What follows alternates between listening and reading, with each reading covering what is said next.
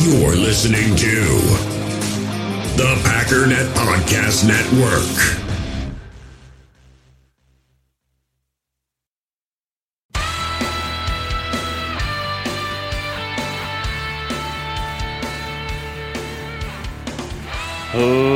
Ladies and gentlemen, welcome once again to the Packernet Podcast. I am your host and resident fanalist, as always, Ryan Schlip. Check us out online, packernet.com. Find me on Twitter, pack_daddy. Sorry for the late start. I always try to get Mondays out on time, but we got home a little bit late last night, and I said, well, I'll just get up early tomorrow. And I just blasted right through all my alarms. It's a good thing I didn't have work today, because holy cow, I feel like I got hit by a truck. I didn't even do anything yesterday. I was mostly just sitting around. That's what happens when you take introverts to parties, man. Just dead. I'm exhausted. But hey, man, Packers won.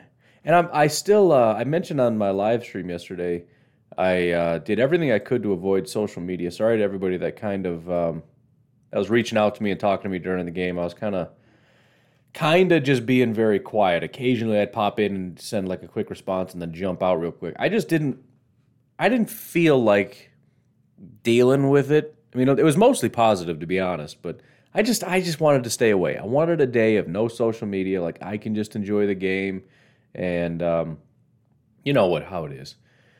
But the issue is I didn't really have my finger on the pulse of how people are feeling.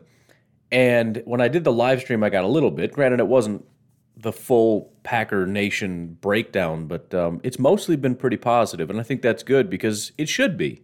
Here was generally my takeaway the entire game. I'm glad that we won the game because I wanted to make sure the better team won, and I did see some people disagree. I felt the entire game the Packers were the better team.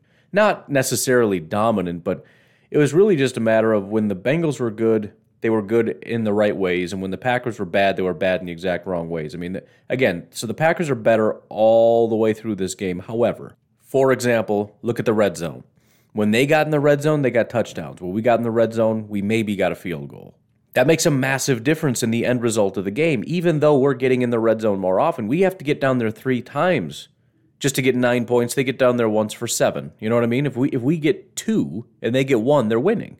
Well, we're clearly the better team. And then, you look on top of that, the halftime thing, which was unbelievably upsetting. And I even said, when there's 1 minute left, I said, this is a classic Packers give up 7 moment.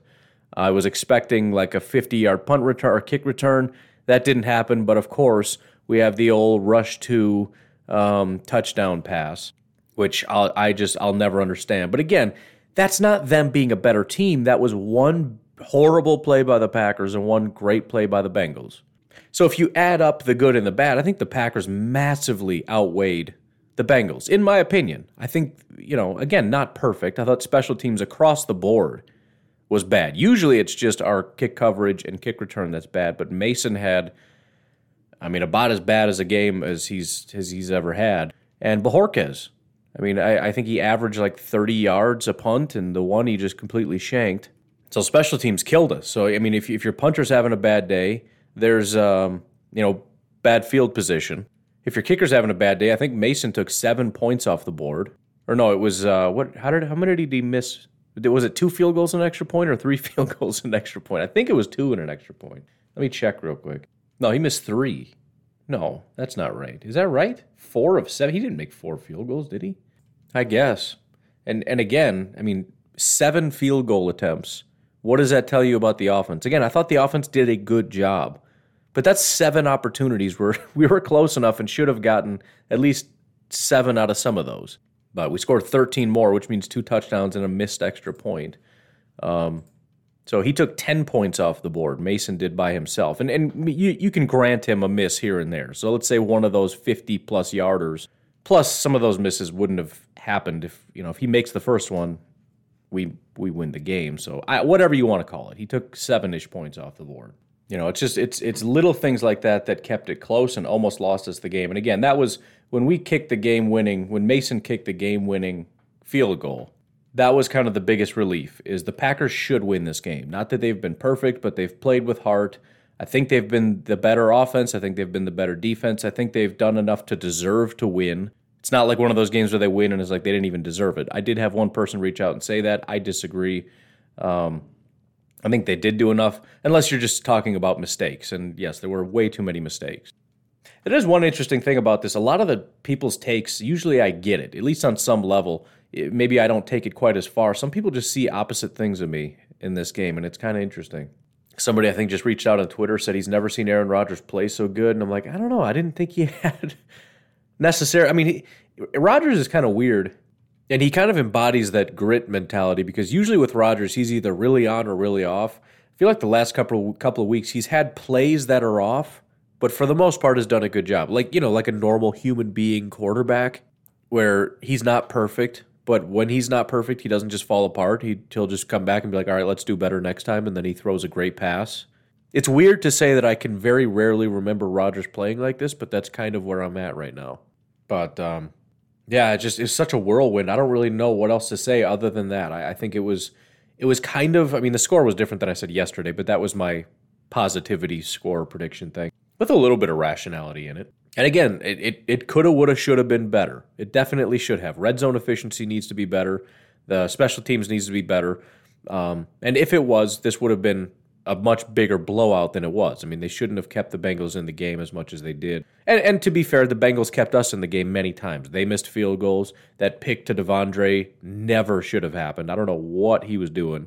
But look, I mean, again, the other thing I keep reminding everyone, and it seems like everyone kind of knows this, but I remind everyone anyways, this is not the Bengals of old that are just a complete joke and you just walk all over them and move on to your next team. This is a top 5 running back, top 5 quarterback, and 3 number 1 wide receivers. This is a quality team. They've got holes like everybody else, but they've got players on defense, they got players on offense, and the Packers went there on the road and just handled business. Man, oh man, I'm reading through the PFF overview. It's crazy, man. There's obviously a couple negatives here, but why don't we start going through? I think I'm going to try to do this a little bit differently. Oh, we can't take a break now, can we? I'm trying to think of how to do this.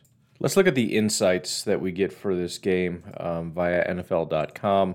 Then maybe we'll take a break. I don't know. Fourth time's the charm, Mason Crosby. Mason Crosby became the first kicker to make a game winner in the final 10 seconds of the fourth quarter or overtime after missing their last 3 field goals since Bill Cundiff did it in Week 4 of 2012. That doesn't seem that interesting. That seems like something that only happens once every 10 years, missing 4 field goals, much less kicking the game winner. But anyways, 2012 it happened. Davante Adams had a career-high 206 receiving yards, becoming the first Green Bay player with 200-plus receiving yards in a game since Jordy in 2014. When I saw that stat, I was stunned. I didn't think he had that many yards. It seemed like his game against, San Francisco or whatever, felt like he played a much bigger role in that game. Must have just been bigger passes, because when I saw 206 yards, I was floored. I was like, I'm reading this wrong.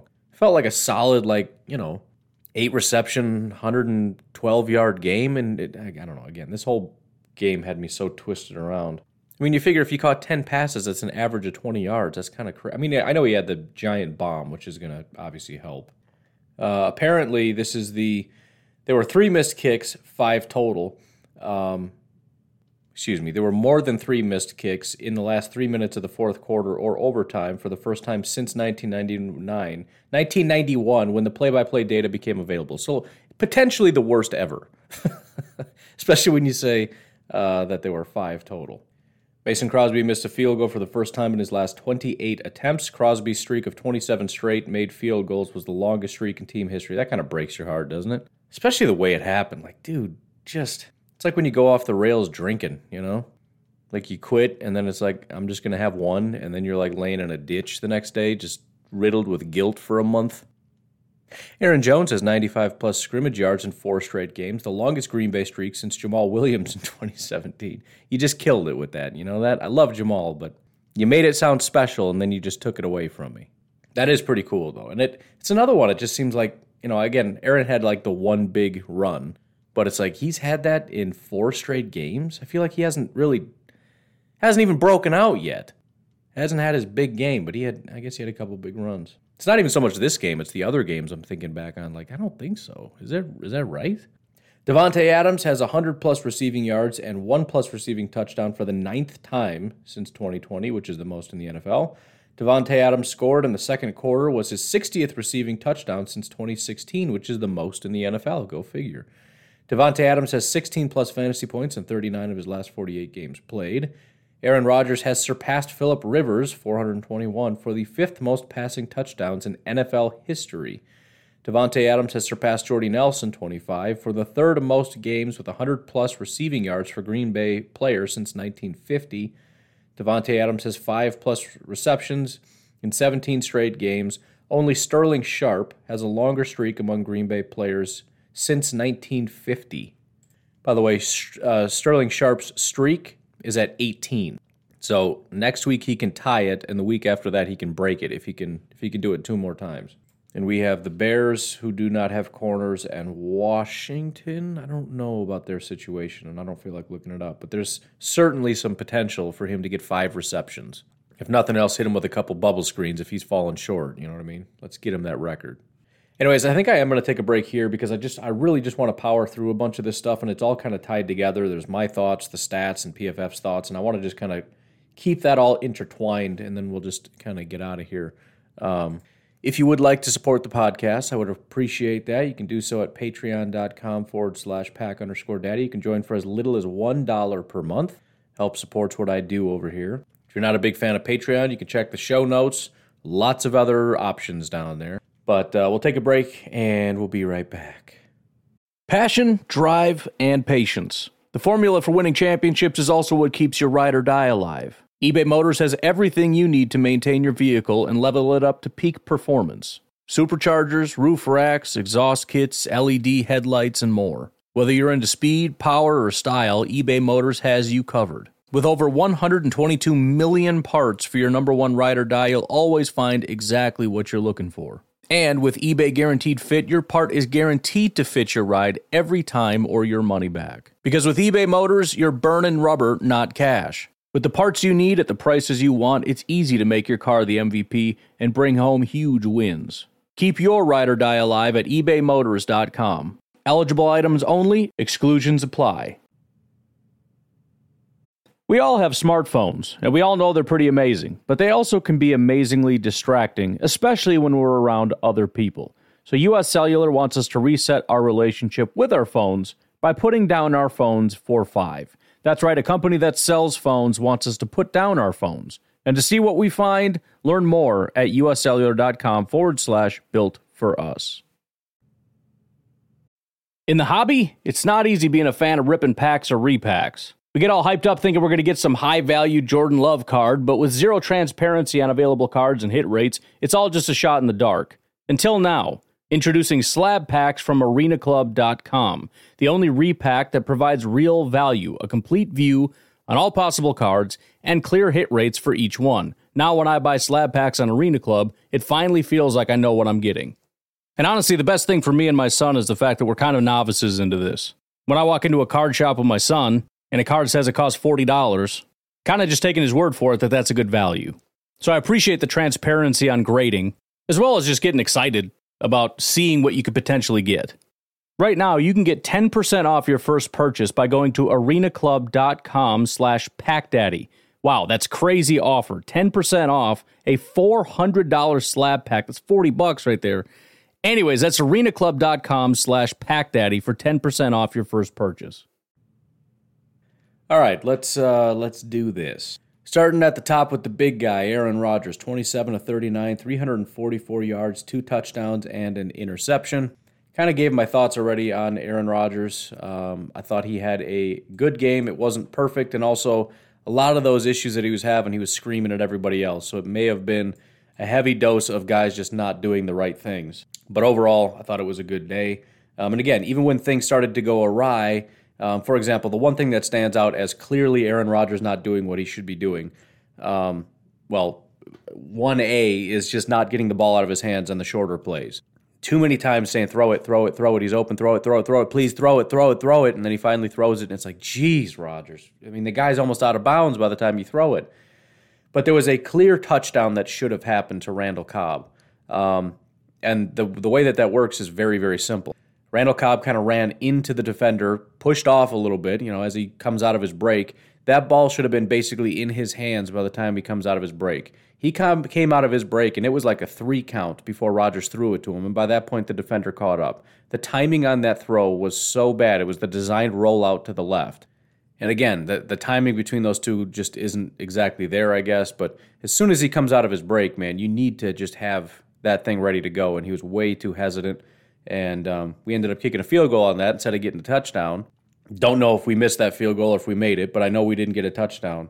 That was just one of the examples of the inefficiency and things just not going well. But again, overall, these are tweaky things that I think we can, should, and hopefully will get cleaned up pretty quick.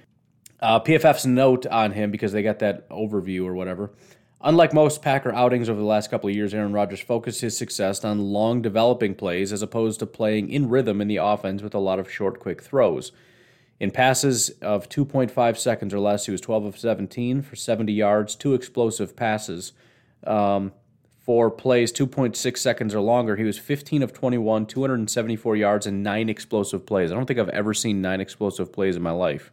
That would be, by the way, 11 total, which I feel like that has to be wrong. Something's not right. I'll check when the grades go. Usually, like, it's onesie-twosie. Like, if you get 1 turnover-worthy play, 2 explosive plays, that's a pretty good day. I've never seen anything even remotely close to 11, so we'll have to follow up on that.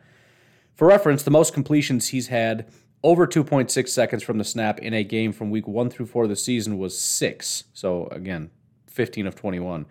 Those 15 completions and 9 explosive pass plays on longer developing plays from Rodgers were the most he's had under Matt LaFleur.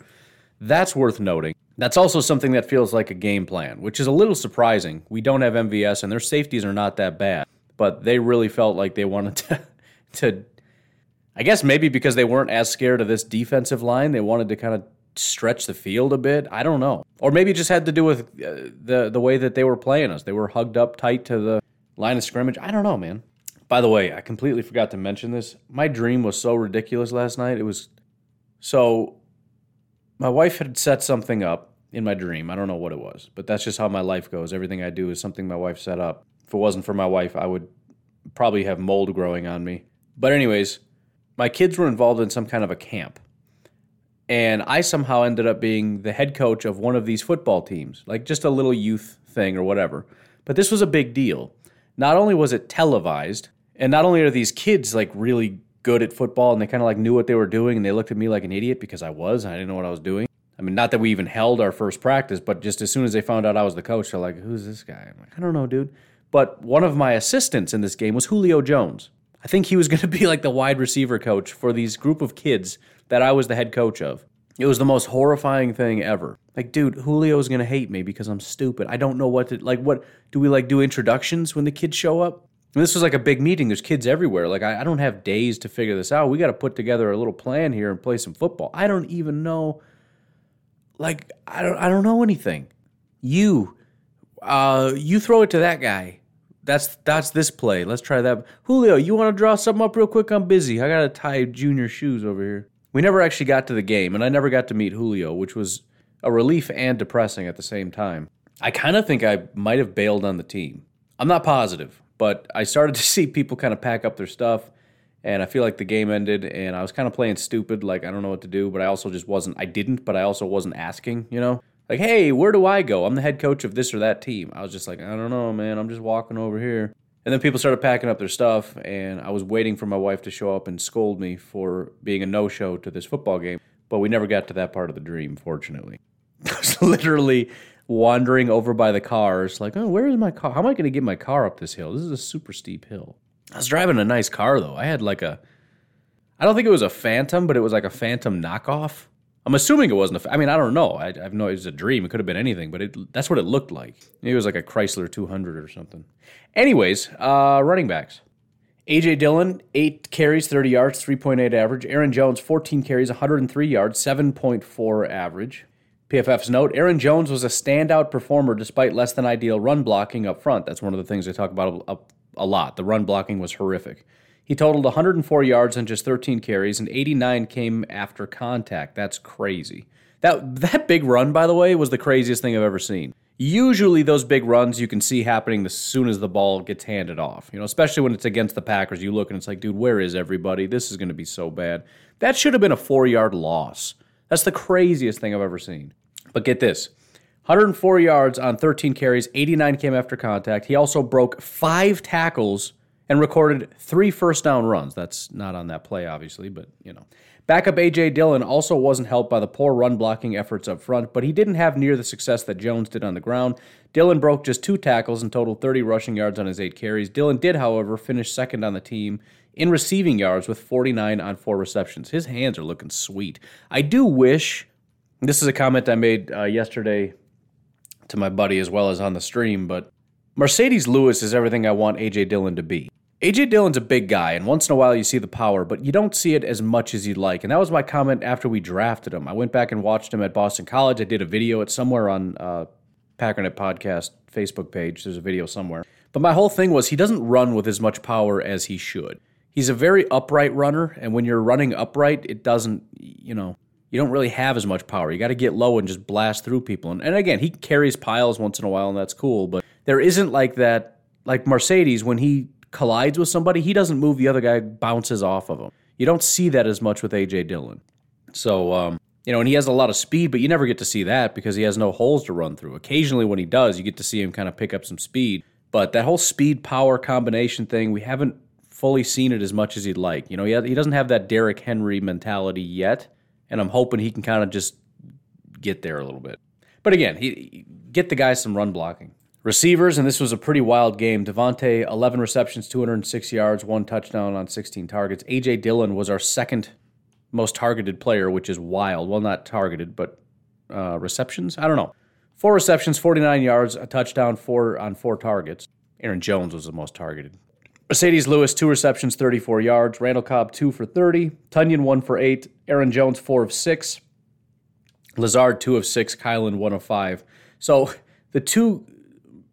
the guys with the most receptions after Devontae were our running backs. A.J. Dillon and Aaron Jones had 4 apiece. After that, the most was 2, and Mercedes Lewis is one of the guys with 2. That's a really weird game. And I'll take it, but you're also looking at it like, dude, Tunyon, what the heck? Lazard, what the heck? Like, we gotta do better than this. This is crazy. Like, our second best receiver at this point is going to be A.J. Dillon? Don't even dare. Don't you even dare. I mean, I love that Dillon is killing it, and I love Aaron Jones as always a reliable option, but let's just not. Can we please not? I mean, we're all sitting there watching this saying, what the heck does EQ even contribute to this team? But the scary thing is, nobody else is doing much more than he is. So that needs to be better. PFF notes on receivers / tight ends. Devontae Adams was a man among boys against Cincinnati. That's a common phrase for that guy. He caught 11 of 16 targets for 206 yards and a score, accounting for 60% of the team's passing yards and 50% of the team's first downs picked up through the air. He also recorded 0 drops and caught all 3 of his contested catches opportunities on the day. That's incredible. But check this out. They put this little thing together. Highest target rate through 5 weeks of the season in the PFF era. Devontae Adams is number 2 with 36.8%. Now, that's both good and bad. He's super dominant, but at the same time, we're leaning way too heavy on him. We shouldn't have to. It's working, so fine, but we're only doing it because there's not a lot of other options. We saw Randall step up big last week or whatever week that was. We got to have more consistency with other guys doing other things. The other crazy thing on this list, it shows the top 5. Steve Smith is number 1, 3, and 4. 2006 with the Panthers, 2015 with the Ravens, 2008 with the Panthers. So 6, 8, and 15, most targeted. That's insane. In 2006, Steve Smith, 40.2% target rate, targets per route run.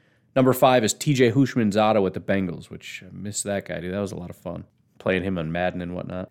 There are notes on the offensive line because we don't have any stats for them. We should have grades pretty soon here. Most of whoever grades for the Green Bay Packers for PFF is the slowest person ever. The Packers are always the last team to have their grades done. Always. The Rams game is done. The Patriots game is done. The Dolphins game is done. The Lions game is done. The Broncos game is done. The Titans game is done. There's just 1, 2, 3, 4 of them that aren't done, and the Packers are one of them. They're always one of the last ones. But whatever. We're not doing that today anyways. I just want to look at it. The Packers' injury-battered offensive line struggled significantly in the run game, but it was far from a disaster in pass protection. Guard Lucas Patrick was the only one along the offensive line with a PFF grade below 60 on first review, and the stark majority of his woes were in the run game. Patrick allowed 0 total pressures, while John Runyon and Yosh Nijman led the team with 3 pressures allowed apiece. So, again, this hodgepodge group of offensive linemen managed to not give up hardly any pressures. I think there was 1 sack in the game. It's quite incredible. We'll rip through the defensive statistics and then kind of look at what they said about the whole group as a unit. Amos actually led the team in tackles, followed by Devondre Campbell and Darnell Savage, so the safeties were heavily involved in this. Sacks, Chris Barnes got 1. I thought Chris Barnes had a good day. I'll kind of throw my 2 cents in. I'll just kind of rip through the defense after we get through the stats and give my first impressions, which, again, are probably wrong because it's just kind of what are the 1 or 2 or 3 plays that stand out in my mind. But I thought Barnes had a good day. He did have his 1 sack. Preston Smith had a sack, and then Dean and TJ Slayton split 1. Tackles for a loss, Devondre Campbell had 1. I think that's it. The other 2 are Chris Barnes and Preston Smith, which I think they're counting the sack. And then you had the picks. Amos had the 1 pick. Who was it? Devondre Campbell had his pick, which had a 13-yard return. Dean Lowry had 2 pass deflections, which is fantastic. Eric Stokes also had 1 pass deflection on the day. Just kind of going through this, Amos I thought did fine. I didn't really notice anything terrible about him. It seemed like he gave up a couple, but he also came up and cleaned up. Devondre was just an absolute freak. I mean, somebody had mentioned this on the stream yesterday. I don't remember exactly what they said, but I kind of had to ponder for a moment, and I thought, at this point in time, was Zadarius out and Jair out? Is he the most valuable guy on our defense right now? It sounds so weird, not only because of, we have other guys that we like Savage and Amos and Preston and Rashawn or whatever, if you like those guys. But the fact that he's a linebacker makes him seem insignificant, but he's been so unbelievably good, it's insane. It's ridiculous what he's done. And again, the fact that he's never, ever in his career, Aaron Rodgers went to the podium yesterday and said something to the effect of, I can't believe he was a street free agent. He's so good. And it's like, well, I can, because he's never played anywhere like this in his life. He's graded out in the 50s for 4 straight years. And he's I would be stunned if he's not the number 1 linebacker in football after this week. We'll get to that in a minute. Darnell Savage, he was flying all over. I think the one thing that's going to kill him is that reception. That big touchdown play, he was right there. I mean, it looked like what he missed when he whiffed on that ball, his hand was so far that ball was basically at his forearm. I think he was close enough. He could have almost picked that, but he panicked and he was in a dead sprint and he tried to swat the ball away and he just missed. But the point is, if that was a pass breakup instead of a touchdown, I think that makes the entire difference between him having a great day and him having a terrible day.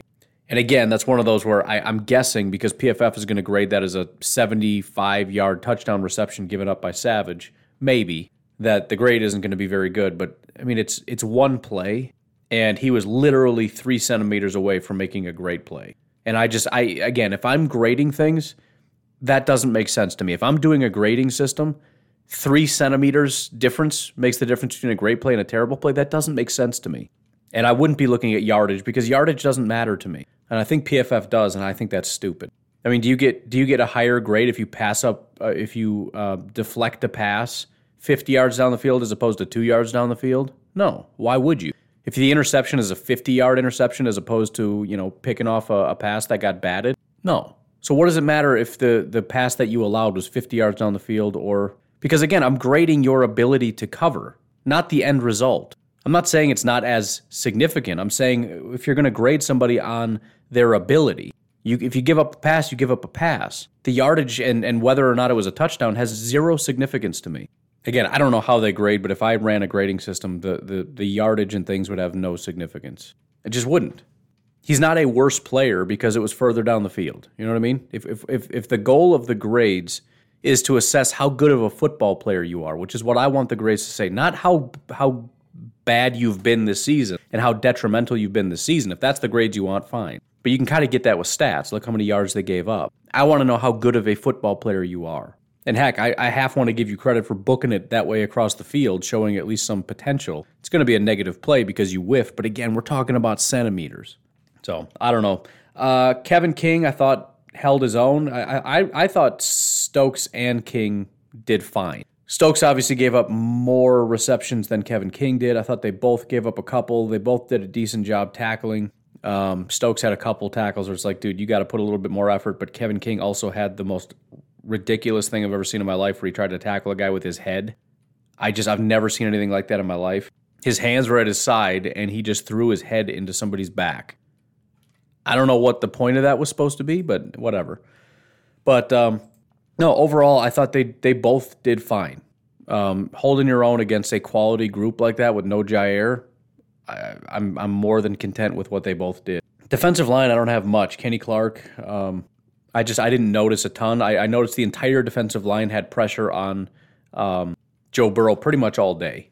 Not a ton of sacks, but he was constantly under duress, constantly under pressure. And one of the things I mentioned yesterday on the stream was, even if it's not in the stat sheet, think about how many first downs got saved, because instead of throwing that 30-yard bomb to the guy that's open down the field, he had to hurry up and dump it off or escape the pocket, which broke that play down entirely. And there's a lot of things that don't show up on the stat sheet because he's hurried and has to get the ball out of his hands. It's frustrating when he gets the ball out and we're about to get a sack, and in 2 seconds he gets the ball out and it's an 8-yard pickup.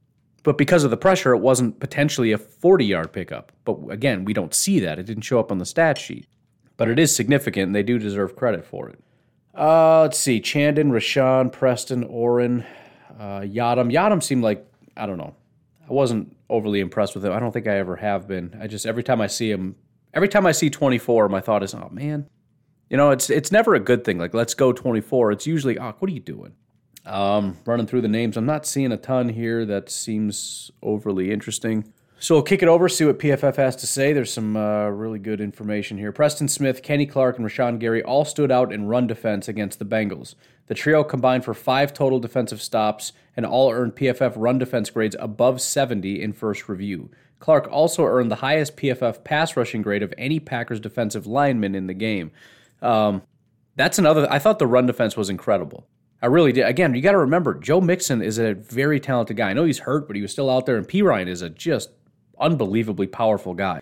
But the amount of times that these guys seem to just hold their assignments and stay in their lane, even a lot of times when I saw something negative, it wasn't like just guys getting blown up or, you say bad play calls or whatever the case may be. Usually it was everybody's in their lane, the running back has one hole to go through, and here's a free linebacker coming up, and he just doesn't make a tackle. That's just execution. Joe Barry has these guys doing exactly what they need to do. We just don't have the right guy out there. And, I think the one time that happened, I think it might have been Oren Burks or something. He came up, hit the guy, and didn't bring him down. And the problem with that is everybody else is doing their job. You got to make the play because everyone else is busy doing other stuff. They can't be cleaning up your mess.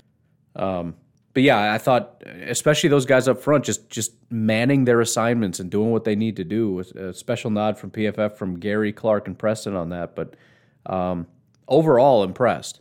Go on to talk about linebacker, and this is the part that gave me chills when I did a quick overview before I hit, play or whatever. Veteran Devondre Campbell played with his hair on fire on Sunday. He earned a 90-plus PFF grade on first review, racking up an interception, 3 defensive stops, and 0 missed tackles in the process. He also allowed just 22 yards on 35 coverage snaps. Again, if this guy isn't the number 1 linebacker, I'll be a little surprised. Because to already be, I think he was top 3, and he's going to get another 90 overall grade. I mean, the only way that he isn't is if one of the guys ahead of him also had a 90 overall grade. But regardless, what the heck is going on here? And again, we have to give a lot of credit to Joe Barry here. I'm not going to bury my head in the sand and pretend Campbell was always a good player and it was just this obvious pickup. I mean, kudos to Brian Gutekunst and their staff and finding the right guy for the right system and all that stuff. I mean, you could say the same with Za'Darius. Za'Darius was good. He was never this good. You could possibly say it about Billy Turner. I think he's kind of playing at the same level he always was, but he's slotted in and he's doing his job. We'd be a lot worse without him, that's for sure. But this is an unbelievably drastic transformation. This may be a bigger transformation than what we saw with Za'Darius, because Za'Darius was good. He was like a 70-something player that became like an 85 player. This is like a 50 player that's now a 90 player.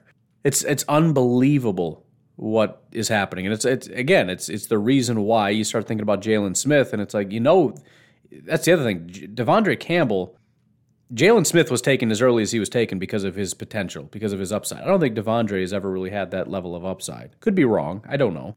I mean, he was a 4th-round pick that runs almost a 4.6, so I doubt they were as hyped on him as Jalen Smith. But, man, it just gets you excited, especially since he's kind of doing it on his own, you know? And, again, I don't think Jalen's going to come in and be like an every-down guy. They're going to find certain roles that fit him specifically and let him just excel, hopefully, in that role. But also at this point, it's like, let's just leave Campbell out there because whatever Jalen can do well, Campbell can probably do better. But and I keep expecting it to fall off. Like, it can't stay this good all year. It can't be this good. And he just keeps getting better. Finally, looking at the secondary, it says rookie Eric Stokes and veteran safety Darnell Savage got the brunt of the Bengals' passing attack. The duo allowed more than 160 yards in coverage and earned a sub-60 PFF coverage grade on first review. Kevin King should finish reviews with the highest PFF grade of any Packer defensive back, which is 3 receptions for 17 yards allowed in coverage, which is awesome because we need somebody to step up. And again, he wasn't going up against slouches.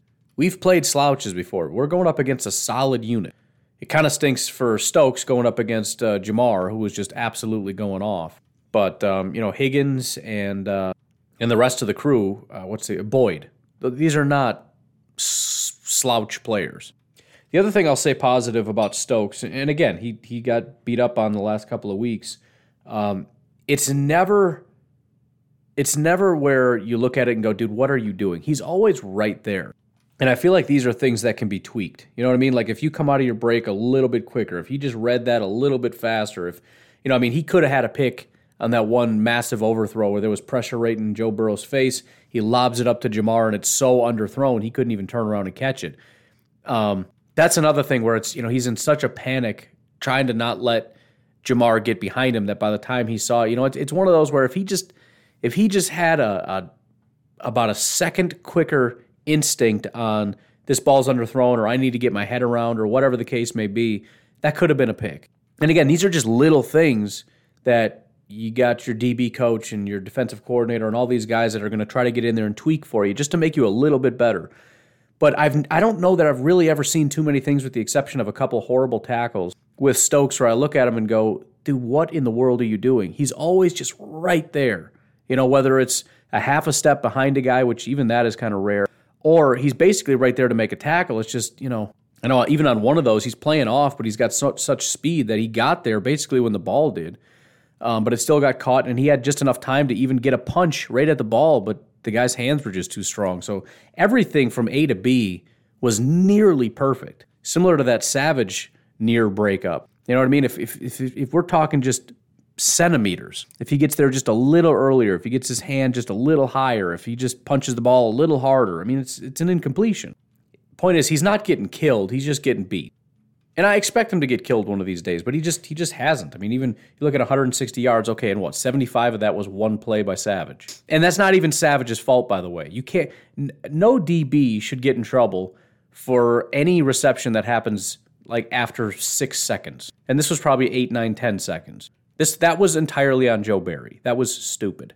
But anyways, we're going to keep it at that. It's a short episode. I want to try to get this out before 8 o'clock if possible. But just some quick thoughts. Again, another gritty win by the Packers. They hung in there. They stood strong. They stood by Mason Crosby, gave him the opportunity again to kick the game winner. Because I'll be honest, in the back of my mind, I'm thinking, just go for it, man. Let's just go get a touchdown. But they gave him an opportunity, and he came through, and we won the game. And again, I just expect this to be a lot of what we're doing this year. And that's fine. They need this. They need to exercise these grit muscles. And then hopefully, as guys start to come back and other guys start to perform a little bit better, we get back a little bit more to 2020 form and the defense stays playing at this level. That's what we have to build toward. Keep getting a little bit better. Keep the grit, but keep getting a little bit better. But you folks have yourselves a great day. I will talk to you tomorrow. As always, have a good one. Bye-bye.